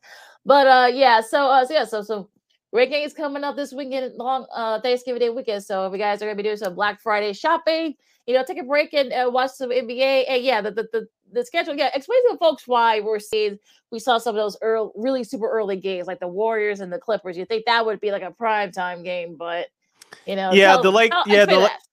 Lakers will be playing at night, and the Warriors and the Clippers will be playing during the day. Of course, both the Clippers and the Lakers share the same arena, and so that's and the Clippers will get the early treatment. So the Lakers will get the prime time treatment. Of course, the Clippers won't have to worry about that in the next 3 or 4 years because Steve Ballmer's putting up that new arena. Yeah, so just right by SoFi Stadium, I think, or right around that same area. Mm-hmm. So that should be, we got to wait about 3 years, but that's why Clippers got the early slate and the Lakers got the late slate. So I think they did a coin flip, I guess. I don't know how that worked, but that's how it ended up being the way it is. But look, these should be some great games. I mean, like you said before, we'll see if Isaiah Stewart and LeBron can play nice, and we'll see how Steph and them do against PG and the Clippers. Yep. You're listening to Second City Sports, the pre-Thanksgiving edition. We're live and in living color on the Wednesday, along with Lakina McGee. I am Sydney Brown. Lakina, we still have some time left, including yours truly. Can you update us on the world of college basketball? I know there's some tournament games, some early season tournament games going on right now. I know that Michigan State, I forgot one of our local teams played earlier. So give us an update on the world of college basketball. Yeah, you got some, of course, you got the Maui tournament. Of course, they're playing in Las Vegas again, I should say, this year. Let's see, Wisconsin, St. Mary's, that's going to be for the championship of that classic holiday classic game. Let's see. I know people are already like, buzzing about Gonzaga basically, hammering UCLA by 20. But I mean, look, it's not, I'm not worried about that right now. Illinois had a nice bounce back win against K-State, at a tournament there. So that a tournament, and I believe it was in I know it was the Hall of Fame Classic Hotels.com tournament. So they won that tournament. So that's they came in third place in that game. Arkansas ended up winning the title in that tournament. They're still undefeated, beating Cincinnati, who beat Illinois in that tournament. Let's see some games coming up today. I believe UConn and Alabama. Auburn, I should say, they're about to tip off in about 10 minutes. Seton Hall, fresh off their upset win against Michigan, they play Cal. Xavier, they're undefeated, for the first time in a while. They play Iowa State in a holiday tournament. Tarleton State and Michigan, I think Michigan needed a bounce back, so they should be able to beat Tarleton pretty handily there. Ohio State and Florida, they're playing in a holiday tournament in Fort Myers, Florida, so that should be a fun one. Florida, they're back to regulars, like they're getting it together. And so a lot, like I said before, you got a lot of holiday tournaments going on this weekend. So if you guys have a chance, check out some college hoops. I know some people want to wait till like after conference play starts, but I think right now you want to see what's going on. Yeah, I'm one of those people that I wait till at least the middle of December when you have those matchups that were already scheduled, out of conference. Like you have Arizona versus Illinois. I'm just throwing it out there. Those matchups. I know that gets folks like me interested. Of course, in the month of January, conference play begins. So I'm waiting till that time to really focus in on it. I know that Dick Vitale. I didn't get a chance to watch the clip. I read the quote this morning. I know he had an emotional return to the TV booth last night. Yeah, after still undergoing treatment for cancer, but the good news is that he was well enough to call that Gonzaga UCLA game, and look, that's really great to see. And look, I look, as far as the game itself, I think, like I said before, I'm not worried about that right now. Gonzaga plays Duke next week, so we'll see how they do. But yeah, I mean, I think there's still a lot. Look, you still got a lot. We're only about like a little over like a couple of weeks into the college hoop season, so there's still a lot to be decided. So I think folks should should just slow down on making any proclamations, because I kind of feel like at this point, we're just waiting for conference play to start. Yeah. You're listening to Second City Sports right here on Sports Zone Chicago, live and in living color. That's Lakina. I am Sid. Lakina, we have a few minutes left before we hit the bottom of the hour. The announcing schedule for the Week 12 in the NFL has been released, of course. The Thursday night game on NBC, the Thanksgiving Classic between New Orleans and Buffalo. We'll give you our picks coming up on the flip side. But Mike Tirico will be calling this game with Drew Brees and Michelle Tafoya. So Drew Brees again to call a game against one of his former teams, in which he won a Super Bowl with following the 2009 season. That's going to be interesting. For Sunday, Pittsburgh at Cincinnati on CBS at high noon. Kevin Harlan, Trent Green, and Melanie Collins. The New York Jets and the Houston Texans on CBS. Our good friend Spiro Diaz will call that one. We love him, but I know he's going to be pulling teeth, I'm sure. Well, yeah, but also too, both Joe Flacco and Mike White are in COVID protocol, so it looks like Zach Wilson will be starting that game for the Jets. So yeah, Houston, hoping from it won't have a letdown from that big win they had against Tennessee. So yeah, still should be but you never know. I mean, the Jets have actually been playing pretty well lately, so you never know. Tampa Bay at Indianapolis on Fox. This will be the game one of the Fox doubleheader. I believe this game will be aired here in Chicago. Kevin Burkhardt, Greg Olsen, and Pam Oliver for that one. Atlanta at Jacksonville on Fox. We have Kevin Kugler, Chicago's very own Laura Oakman, and Mark Sanchez for that one. Sanchez has not done a bad job this year. Yeah, I have to say, I know that's something that he really wanted to do. He wanted to call games. He never get a chance to do that when he was doing college football at ESPN. So I'm glad he's getting a chance to. And also, too, he and Kevin Kugler actually are a pretty good tandem. Of course, with Chicago's very own, Skokie very own, but we still call it Chicago. On the sidelines. But so Jacksonville's been playing pretty well lately. So yeah, we'll see how that goes. Carolina and Miami. You got, of course, Chris Myers, Daryl Moose Johnson, who should be in the Hall of Fame, by the way. Dang gubbit. So that's another discussion. Also, too, Jen Hale. That should be an interesting one, I guess. Cam. I know he loves playing in Miami, so we'll see how they do in that game. Yeah, just a couple more announcing crews. Philadelphia at the Giants on Fox. Chicago's very own Adam Amin will call that one along with Mark Schlereth and Shannon Spake. Grant Gumbel, Chicago's very own, will call the Chargers in Denver on CBS at 3 o'clock. Of course, Joe Buck, Troy Aikman, Aaron Andrews will be calling the Rams and the Green Bay Packers. Let's welcome in our good friend. Yes. And let's welcome in our good friend from KXRB Radio in Sioux Falls, South Dakota, Miss Christine the Queen Manica. The Queen is here. Give me too much credit. Stop. Very humble as always. So, what are your thoughts? Well, we'll start with the Bulls first. I mean, you think the Bulls can bounce back tonight? Oh yeah, this team has surprised me a lot already this season. I didn't think that they were going to be as good as they are. So, absolutely, if they have the motivation and the drive for it, sure, why not? Yeah, as we talked about before, that loss against Indiana on Monday, it wasn't good, but you could just throw that tape out the window. It happened, so so that the Bulls should be fine. Now, Christine, before we hit the bottom of the hour, we don't want to get your thoughts on the Bears. Of course, there's rumors out there that Matt Nagy will be fired on Monday. He'll be coaching his last game tomorrow. Of course, Matt Nagy in his press conference yesterday say it's all a lie. But the your special teams coach speak first. He said we were focusing on Detroit. It's interesting to me that somebody that doesn't cover sports, no offense, can get the scoop, but the people that cover the team cannot get it. It's almost like the national people getting stuff out of New England when Tom Brady said, but your local reporters can't get the scoop first. I find it very interesting. But what is your thoughts about this whole Matt Nagy situation? You know, I have some other thoughts about it later on, but to start off with, I guess I'll say it's what his response yesterday. I watched it. It's to be expected. You know, it's a short week for them. He's in game mode, and his response is a typical coach's response when there's a game coming up in 2 days. So I'm not surprised that he shot down the rumors right away, and I'm not surprised he had some backup, some ammunition to go with that, saying, hey, I talked to the owners, I talked to the general manager, we have a good relationship. And of course, they're going to ask his other fellow coaches what their thoughts were about it. And maybe they were given the same playbook for that one, but it's clear that they're not saying anything yet until whatever the outcome of the game is tomorrow.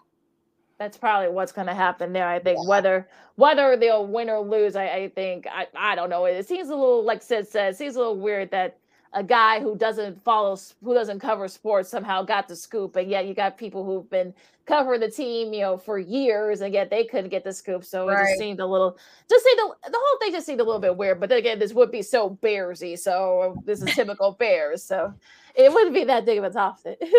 and also, too, we didn't talk about this, Lakina, earlier. We didn't, but I'll get to it now since we have Christine on with us. Of course, the Fire Nagy chants came loud and clear following Sunday's game against the Ravens. Of course, one of Matt Nagy's kids plays for Lakes Forest High School last Saturday. One of his sons heard it, directed towards him. I had a huge problem with that. Of course, at the Bulls game on Monday, of course, the Bulls got their butts handed to them, but the Bulls fans started chanting "Fire Nagy." I didn't have a problem after Sunday's game. I didn't have a problem with it at the Bulls game, but the high school game, come on now. Rough. Yeah. No, that's rough. I mean, Matt Nagy had a good response to it, saying, hey, you know what? Everyone has their own opinion. I'm not going to care about what everyone else is saying. I'm just there to watch my son play. And, I think it was a good portion that kids were saying that chant. So you got to give kids the benefit of the doubt in that regard, too, because they may not even know what's going on. Yeah, they keep up with sports and football, but they may not even know what's going on.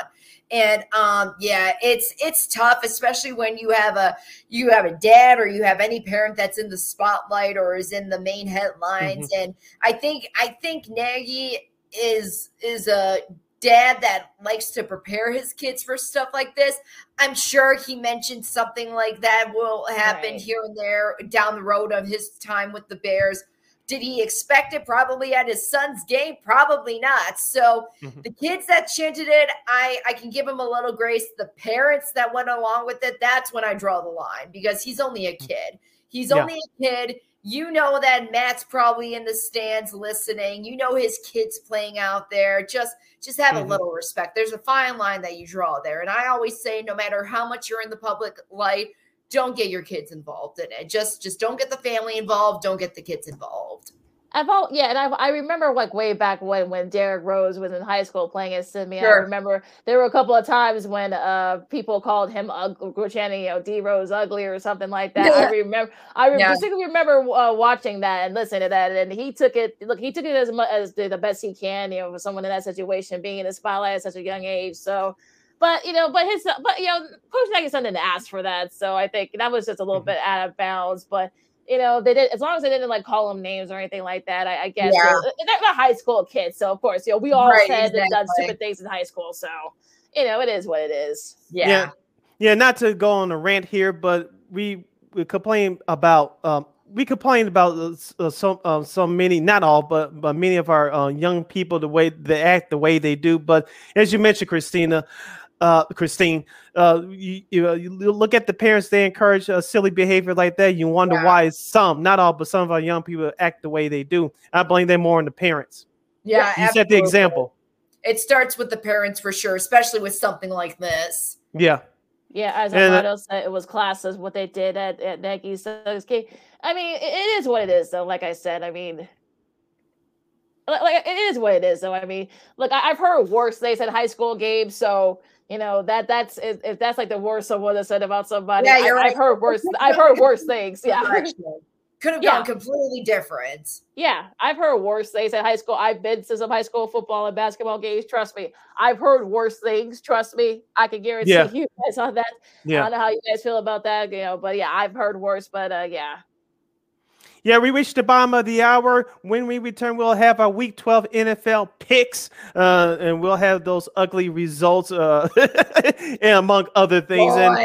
And we'll have, among other things, we'll have to discuss the 2021 Baseball Hall of Fame battle, who goes on, who stays off, and we'll have some other fun stuff as well. I'm Sid. That's Lakina. That's Christine. You're listening to Second City Sports live and in living color right here on Sports Zone Chicago. AutomotiveMap.com presents the Sports Flash on the Sports Zone Chicago. Rumors swirling that Bears head coach Matt Nagy could be fired after tomorrow's game. It's an 11:30 a.m. kickoff at Detroit. The Lions are 0-9-1. The Bears looking to snap a 5-game losing skid. When asked about it, Nagy said, "That is not accurate. I have not. I have great communication with ownership, with George and Ted and Ryan, but I have not had any discussions." On the NBA scoreboard tonight, the Bulls visit the Rockets. Chicago 12-6, third in the Eastern Conference. The Rockets just 1-16. They've lost 15 straight. NHL on Tuesday, the Flames beat the Blackhawks 5-2. Reese Johnson and Brendan Hagel with the goals for Chicago. 34 saves for Marc-Andre Fleury. The Hawks dropped to 6-11-2. They'll take on the Blues Friday afternoon at United Center. It's a noon puck drop. For lightning fast sports updates, download the Score app. It's free and one of the most popular sports apps in North America. I'm Chuck Sanders. That's the Sports Flash on the Sports Zone Chicago. O'Reilly. When you need auto parts, O'ReillyAuto.com is just a few clicks away. We offer convenient options for you to get your parts quickly. Order online and pick up for free at your local O'Reilly Auto Parts store. We'll even bring it out curbside. Or you can have your parts delivered right to your door with free shipping on most orders over $35. Visit O'ReillyAuto.com. O'Reilly Auto Parts. Finally, a bed that senses snoring and automatically responds. Meet the Ergo Smart Base from Tempur-Pedic, our first system that detects snoring, then automatically adjusts by raising the bed. Get your best sleep all night, every night. Now, save up to $500 on select adjustable mattress sets during the Tempur-Pedic Black Friday event. Get full offer details at TempurPedic.com.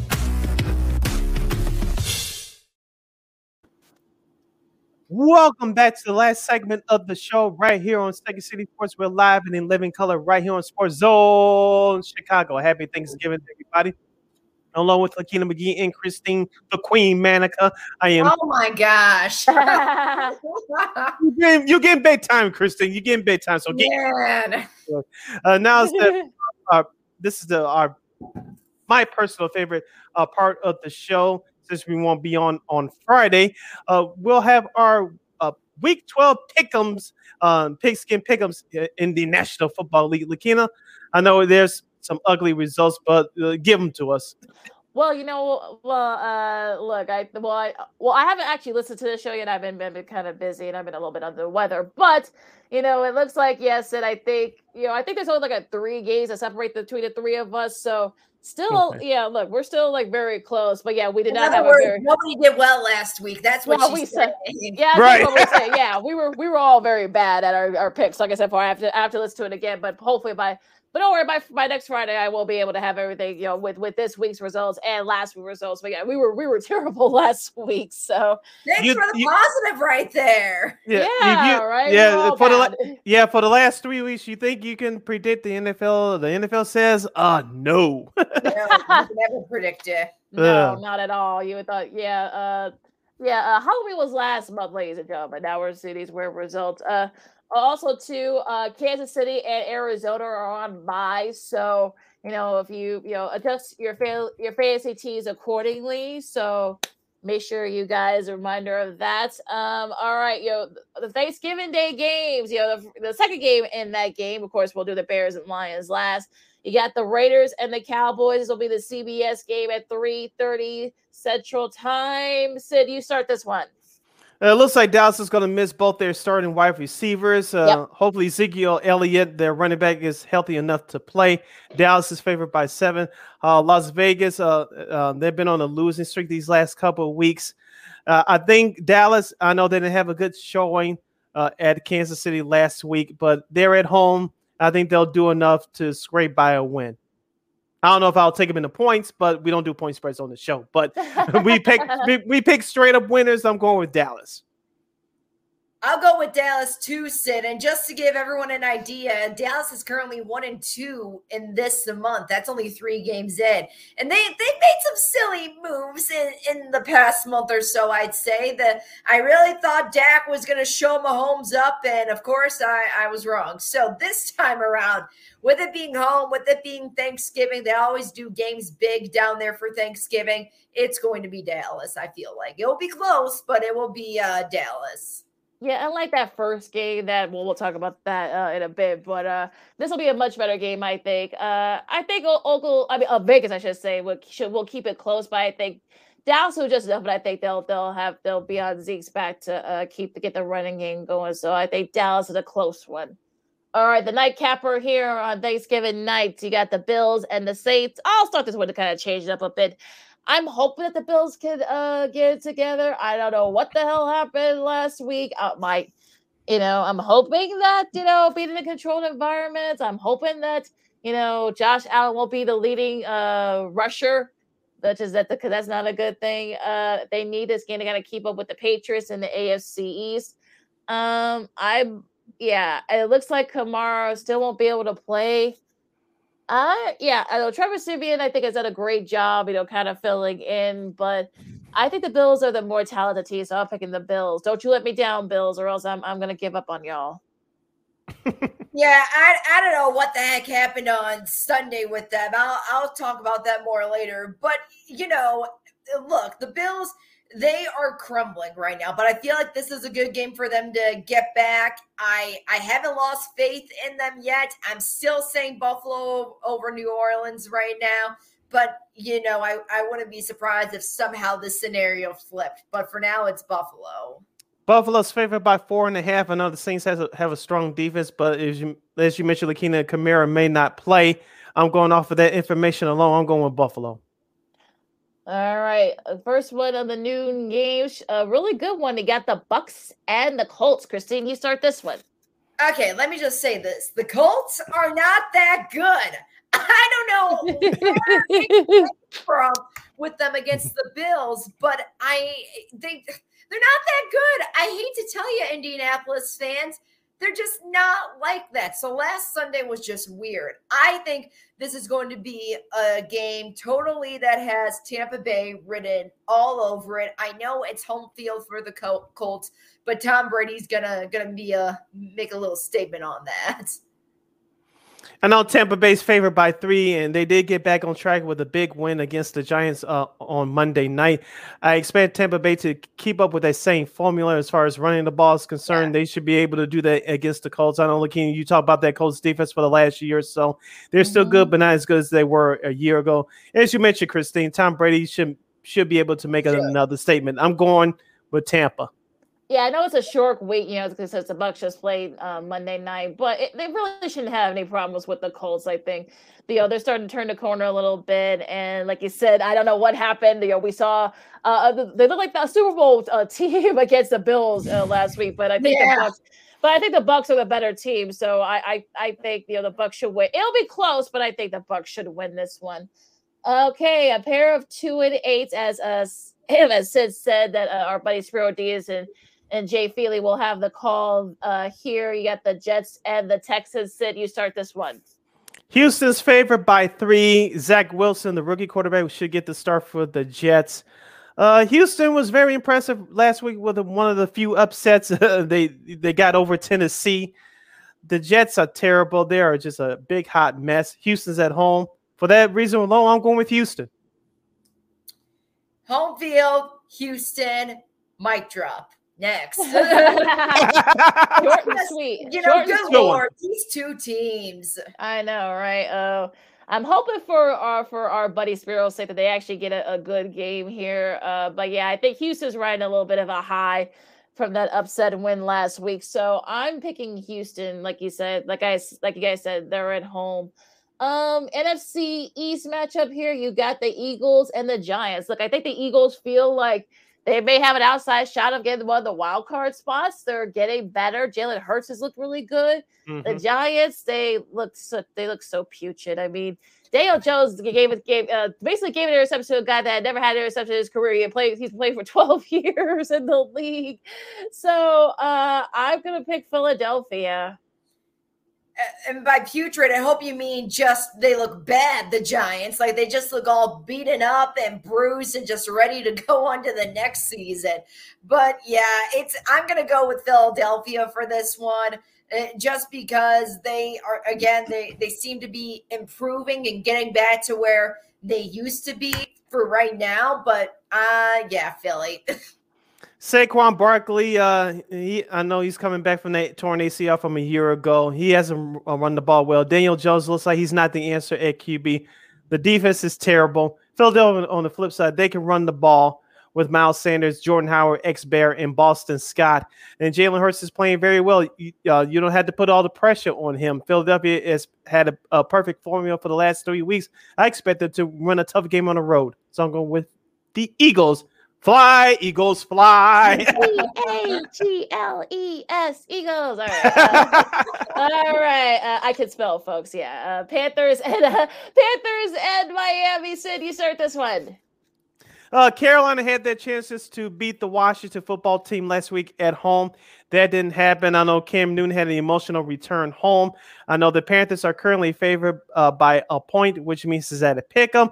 Miami, I know they looked good the last couple of weeks, but this isn't their year. Carolina should be more focused now they're going on the road. I think they'll get back on track.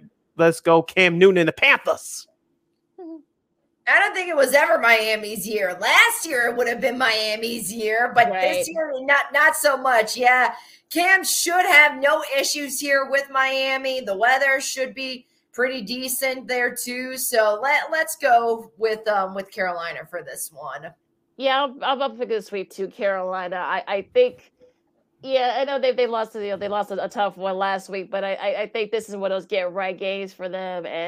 And look, weather shouldn't be a problem for Cam. I know he loves playing in Miami, so I know he's going to want to put on a show. So let's go Panthers. All right, a good one here. 8-3 Titans versus a 7-4 Patriots. Christy, you start this one. I think, okay, so Tannehill, it's gotten a little bad. I think I see 9 interceptions in 6 games. Yep. That's a lot. Like that's a lot. So I don't know. Mac Jones is turning into an amazing quarterback. He could be, I think they're right when they're saying he could be the franchise for the Patriots, and I can see him having a great career there. So with that, I think I'm going to go with New England for this one. This is going to be a good challenge for Jones. So let's hope that this game is going to be a good turnout. I know ex-New England Patriots player, now current head coach of the Titans, Mike Vrabel, has owned Bill Belichick the last 3 years these two teams have played, including that playoff game, which turned out to be Brady's last game in the Patriots uniform. But things are a little bit different this year. I think the Titans will play better, but if their running back Derrick Henry was in the lineup, it would have been a no doubt for me picking the Titans. But I got to be real here. The Patriots are favored by 2.5. I'm going with the Patriots. It pains me to say this, but I am picking the Patriots because, for all the reasons you guys said, I mean, if Derrick Henry wasn't hurt, I think I probably would pick the Titans, but I'm picking the Patriots. They're at home, and who's going to be the offense for them? AP's been released, and AJ Brown might be, still a little banged up. So who's going to be their offense? Unless the Titans, unless the Titans defense become the opportunistic bunch that they are and intercept Mac Jones a couple of times, which could happen. But We'll see. All right. AFC North here. You got the Steelers and the Bengals. Sid, you start this one. Do I have to? Pittsburgh. What can we say? What can we say? They should have won that game against San Diego on the road last Sunday night. I know that tie will probably benefit them at the end of the year. On the flip side for Cincinnati, big win at Las Vegas last week. I know they're favored by 4. This is really a tough one. I know Cincinnati got Pittsburgh early in the year. But I got this weird feeling that Pittsburgh has something up their sleeve. I know I'm going to say take 2 and call me in the morning, but I'm going with Pittsburgh in the shocker on the road. Okay, I'm going to go against that and say Cincinnati. And the only reason why is because Cincinnati is home. And lately, the Steelers, they've not been so good when they're on the road. So because of that, home field advantage, go for Cincinnati. Oh gosh, I have this weird feeling that Big Ben's probably gonna have his best game this season. I feel Come like to the orange side. I know, but look, would it surprise me if Cincy, pulls this off? Sure, of course, but look, the Steelers are going to be smarting from the loss to the Chargers. I think they really feel that they should have won that game, so I think they're going to take it out on Cincy. And look, I'm still in a show me mode with Cincy. I mean, show me what that you guys are legit, that you guys are for real. So. Let's do it. This is your chance to do it against a division opponent. So let's do this. All right. You got Atlanta and the Jags. I'm going to keep it short and sweet. I'm hoping Atlanta can pull it off, but I don't know. Is Jay Robinson, is he going to play? I know he's been banged up. He was banged up. So I don't know. I think you know what? I'll take Atlanta just for some reason. I kind of feel like they're sort of like, hopefully they could kind of, get the get right game, and hopefully we'll see a little bit of the MVP Matt Ryan. See, Sid, what your game was for Pittsburgh. This is my game. Like, do I have to pick this one? Right. Right. This is just the lesser of 2 evils. But, I know Jacksonville is at home. I know probably Trevor Lawrence will feel the energy of the crowd thinking, yeah, we should win this one. But I think Matt Ryan's just got years on him as opposed to Trevor Lawrence at the moment. So, yeah, I'm going to go with you, Lakina, and say Atlanta. Let's make it 3 for 3 in Atlanta. I know Jacksonville, after playing well the last couple of weeks, they got embarrassed by the 49ers last week. Ugh. If you're a gambling man, this game is at a pick 'em. Do not touch this game. That's all I have to say about that. I'm going with Atlanta. Yeah, stay as far away from this game as possible. Although this one should be a good one in the AFC West. You got the Chargers and the Broncos. Oh gosh. I know the Broncos are 5-5, but I feel like the Chargers are starting to turn the corner, especially with their defense. So it'll be a close one like it usually is between these two, but I'm picking the Chargers, the Los Angeles Chargers of Orange County, as I call them. Or the San Diego Chargers of Los Angeles. Yeah, really. I'm going to go with the Chargers, too. It's going to be a close one, but they're riding that high over that last win, so they want to keep it going, and especially since this is going to be a good matchup for them, too. So I'd say the Chargers. As I said before, Lakina, the Chargers have shown you at times that they could be a playoff team. I did pick them to go to the playoffs. You have to win tough games, especially on the road. I think the Chargers, this will be a close game. This is a division game, but I think they'll come up short, especially riding high off of that win against Pittsburgh last Sunday night. They got lucky there.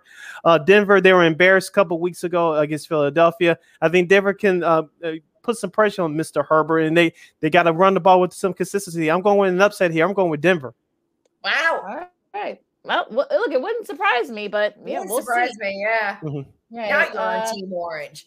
Yeah, right. All right. America's game of the week. You got the Rams and the Packers. Christine, you start this one. Gosh, Rodgers wants revenge so bad after Sunday's game. I was watching it. I was going back and forth between our pathetic team and an actual football game, and holy cow, did that come down to the wire? Yes, of course, yeah. Believe it, and this is going to be a home game for them. He wants it; they're going to get it. It's going to be the Packers. The Rams are coming off a bye week in Green Bay, as you mentioned, Christine. They lost on the last second field goal. I know this is a revenge game for the Rams because they lost at Green Bay last year during the playoffs. Playoffs, but I think but the Rams, their focus, they should have come out with a better effort. I know they've been struggling the last couple of weeks. I'm going with the shocker for you guys. I'm going with the Rams in a close one. Jeez. Okay. Well, yeah, I'm picking the Packers. I know Aaron Rodgers kind of is like Medusa. Like I know he's had like that turf toe or COVID toe, whatever they're calling it. But yeah, I think he's remember. I know he lost one of his top O-line guys for the year because of an injury. But they've actually had a good like next person up mentality there. And I know the Reds are coming off a bye, but it's probably going to be freezing there in Lambeau. So it'll be close, but I'm picking the Packers because they're at home. It's at Lambeau. Yeah. Maybe that's just me. A good one here. A couple of 5-5 teams here. You got the Vikings and the 49ers. Sid, you start this one. In America's other game of the week. America's other game of the week. Let's go to my cheat sheet here. San Francisco is favored by 2.5. We talked about Minnesota. That was a great game. I agree with you, Christine. I did watch the majority of that game via this computer screen. San Francisco, they dominated the Jacksonville Jaguars on the road. As we told you last Friday, that the time difference wouldn't matter, and it didn't. I'm going to go with the 49ers here. I know I've been critical of them the last couple of years. Been critical of the Vikings offense worse. They look hot one week, they look cold the next week.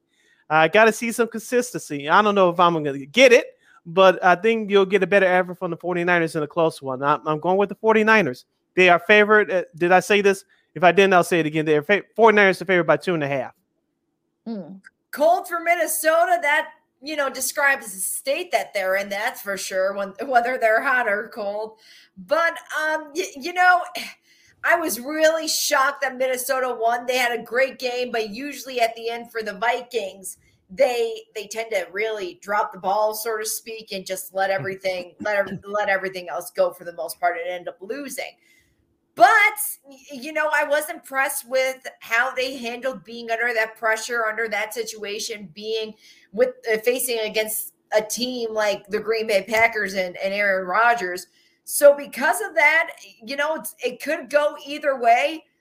But for the first time, and me, I've been tough on Minnesota this entire season. I think I'm going to go with Minnesota for this one, especially after their win that they had over Green Bay last weekend. They're going to want another big one, and they are riding that high for sure.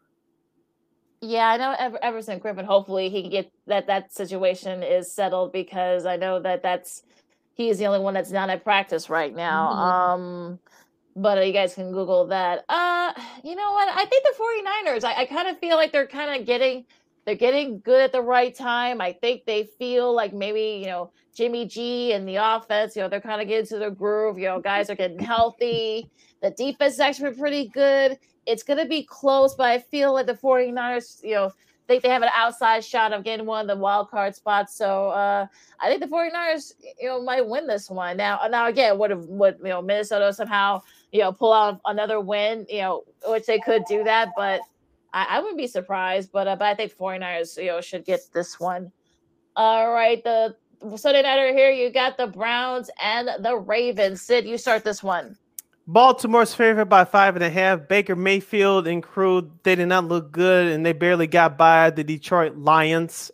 I think they said more about the lack of consistency for Cleveland's offense than the Detroit Lions. On the flip side, for Baltimore, they got away with one here in Chicago last Sunday. Thank you, Bears. Underachieving defense on that last drive. Good grief. Keep this short and sweet. This should be Baltimore's game to win. I'm going to go Baltimore here, too. It's great that Lamar Jackson is feeling better, apparently. I wonder what the heck he was going through, if it wasn't COVID and if it wasn't the flu, but it sounds like he's doing better, and he's going to want the win here, especially for the home game and for Sunday night, that's for sure. So Baltimore. It seemed like to me, real quick, Christine, it seemed like to me Baltimore knew what they were doing, trying to fool the Bears. They knew what they were doing all along. Oh yeah. Oh, That was so. perfectly planned out. Yeah. I think they were too. I think he might have had mono or something, but he looked better and he sounded better. So it looks like he's 125% now. So yeah, I think he wants to get back out there, and I think Cleveland, you barely beat the Lions. So Baltimore will win this one, and they will pull away late. The Monday nighter here, Seattle and Washington. Christine, you start this one. I'm going to make this short and say Washington. They've really surprised me this year. I think since Russell Wilson got back, it hasn't really been quite the same. You can do so much work off the field when you're injured, and he did do that. But since he's been back, I don't think it's totally sinking all the way with his O-line. I just don't think the chemistry is there at the moment because of those 6 weeks off. And I hate to say that too, because, Russell's my fantasy QB. Of course I want him to win, but because how everything seemed just so off for them, I'm going to go with Washington. Christine took the words right out of my mouth. Washington with an impressive win at Carolina last week. Mm-hmm. I know they're going to miss Chase Young. They're just still defensive end due to a torn ACL. But Washington showed me something last week. They can run the ball. They have a committee of running backs. Hopefully, Antonio Gibson, my guy, will do something on my fantasy team. I think I'm going to try to put him in my lineup. Seattle, as you mentioned, Christine, they couldn't get it going. I watched the entire game last week against the Cardinals. They couldn't get anything going, especially at the running game. So yeah. I know Seattle's favored by 3.5. I'm not going to fall for that nonsense. I'm going with Washington at home. Yeah, I'm not gonna fall for it either. I think Washington should win this one, and Seattle, they just can't get anything right. You could tell that Russell Wilson is still somewhat off. Whether it's still a finger or maybe because the O-line, but they just don't look good at all. So I'm picking Washington, and so that should be an interesting one there on Monday night. And last but certainly least, I guess it depends on how you look at it. Bears and Lions. I'm gonna get short and sweet. The Bears should win this one.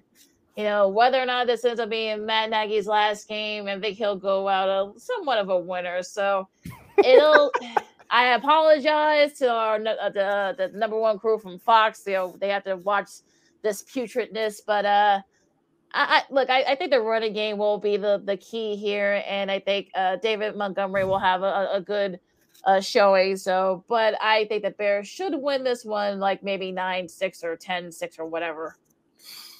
Gosh, first, it's nice to see Montgomery back. He probably, was just trying to feel everything out, which is why the game wasn't what I thought it was going to be, especially with Montgomery back in there. But simply put, once you hear Lamar Jackson isn't playing, you should win that game. Period. Like there's no excuse for it. And I have to apologize now because I said at the middle of the game, probably about 3 minutes before Fields went out for whatever reason, I just said, let's just throw in Andy Dalton and see what he can do at this point, because it's got to be better than what this is. And sure enough, he got in. And right when he threw that touchdown, I knew he would be starting on Thanksgiving Day. I just said, that's it. Like, this is happening. Like, Dalton is going to start for Thanksgiving. So at this point, you might as well tell the Bears to lose the rest of the season so they can get a higher draft pick. That's my personal opinion. Just forfeit all the games. That's it. But here's the deal. If they lose against Detroit, I would not be surprised if we hear come Friday or even come Monday that Matt Nagy is gone. And that would be the first firing during the season for the Bears and not during the off season. But let me just say this. Football is a business. And of course, you never want to see anybody get fired from a job or from any position, regardless of how they're doing or that you're not satisfied with it. It's a terrible feeling, and I would never wish that upon anybody. So let's keep that in mind too. You never want to wish someone out the door. But I will say, for Nagy's sake, they better win this game or die trying. So for now, and because it's only Detroit, it's going to be the Bears, hopefully.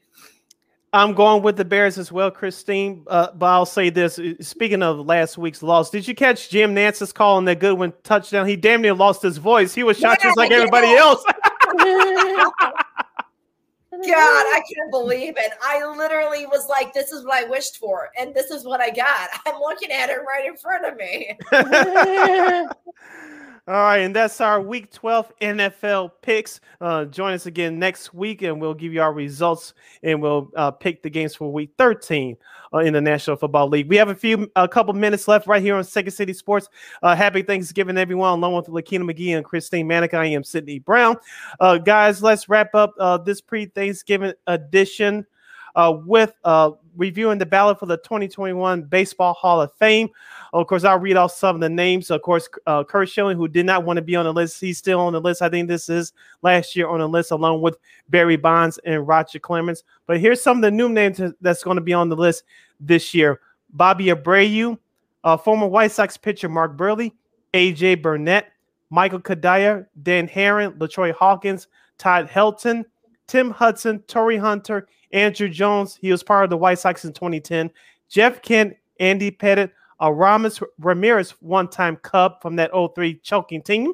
Man Ram, Manny Ramirez, Scott Rowland, Barry Zito, Billy Wagner, Omar Vizquel, one-time White Sox player, by the way. Shane Victorino, Nick Swisher from that 08 White Sox team.